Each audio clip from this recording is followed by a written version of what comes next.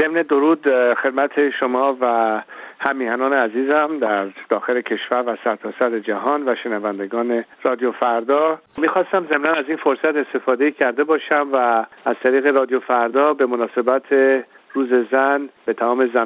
زنان ایران، زنان مبارز ایران، زنان خستگی ناپذیر ایران این روز رو بهشون تبریک بگم. خب طبیعی است که در چنین روزی و در جایی که ما میدونیم متاسفانه در کشورمون وضع زنان ایران بسیار وضع بحرانی داره، پیام خاصی دارم برای همیهنان عزیزم، زنان ایران، مادران، دختران، که چنین وضعیتی ابدی نیست و تمام تلاش کسانی مثل خودم و همیهنانی که باورمند هستیم به اصول آزادی و حقوق بشر و دموکراسی و سکولاریسم، معتقد هستیم که در یک ایران متفاوت از حکومت موجود تمام مشکلاتی که همچنان جامعه ما باش مواجه هست به خصوص زنان ایران کاملا قابل حل هست و تضمین‌هایی که در یک حکومت قانونمند خواهد بود برای اینکه برابری کامل بین زنان و مردان در کشورمون بازگردد و از این وضعیت وخیمی که درش هستیم بالاخره نجات پیدا بکنیم. شاهزاده رضا پهلوی، طی ماه‌های گذشته شما سفرهای متعددی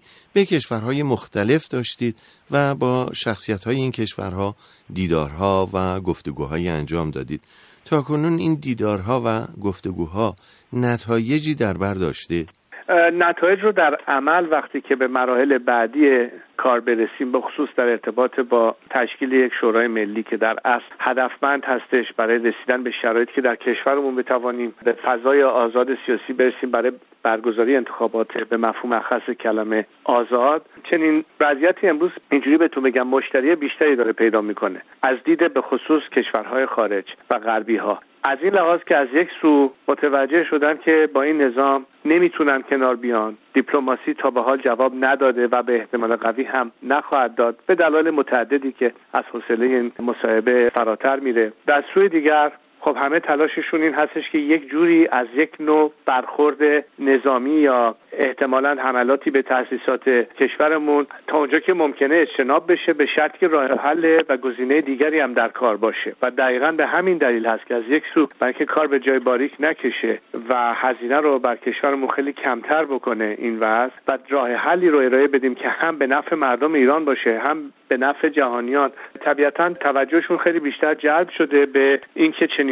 وسیله خیلی میتونه کمک بکنه در پیدا شدن یک گزینه‌ای بهتر از گزینه‌هایی که تا به حال باهاش سر و کار داشتن. خب روی این مسئله بسیار کار شده در عرض این 1.5 سال لااقل بهتون بگم و پیشرفت‌های بسیار خوبی هم داشتیم. به خصوص که از همه جالبتر برای من این بود که همچنان که ریزش‌های در درون خود نظام مشهودتر داره میشه و خیلی‌ها به عناوین مختلف علاقه‌مند شدن که به نوعی خودشون رو وصل بکنن به این کار یا شرکت بکنن یا حمایت و پشتیبانی خودشون اعلام بکنن و بسیارشون هم در مقامات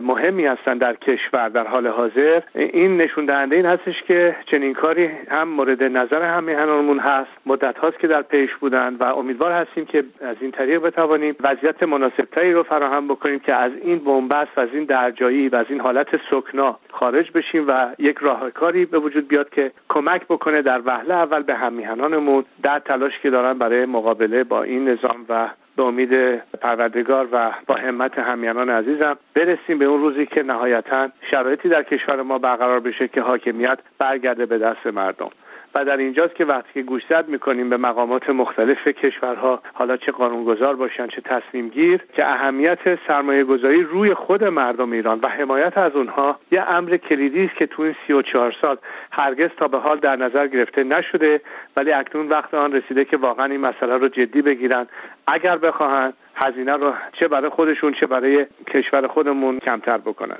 شاهزاده، به طور خلاصه میشه گفت که شما با گزینه نظامی و هر گونه حمله علیه ایران مخالف هستید، مخالف سرسخت، درسته؟ همیشه اینطور بوده و دلیل خیلی واضحی هم داره، برای اینکه از یک سو به نظر من چنین حمله‌ای اگر با این فرض باشه که بخوان جلوگیری بکنن از اتمی شدن نظام به مفهوم نظامیش،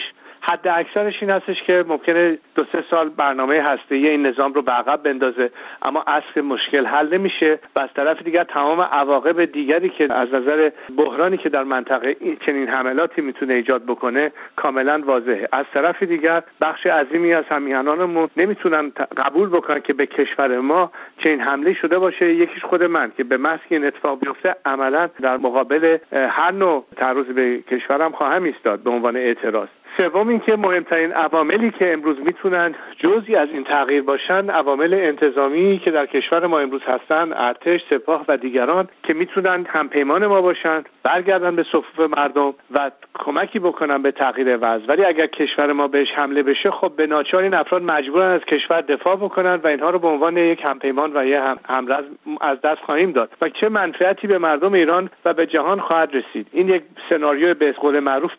بازنده خواهد بود که تنها استفادهش رو رژیم خواهد برد و هیچ کمکی نه به دموکراسی خواهد کرد نه به حل مشکل اساسی که در اصل نظام پشت سرشه. حالا میخواد مسئله هسته‌ای باشه، تروریسم باشه، رادیکالیسم باشه و تمام مشکلاتی که این حکومت از بدو تأسیسش در منطقه و در جهان به وجود آورده.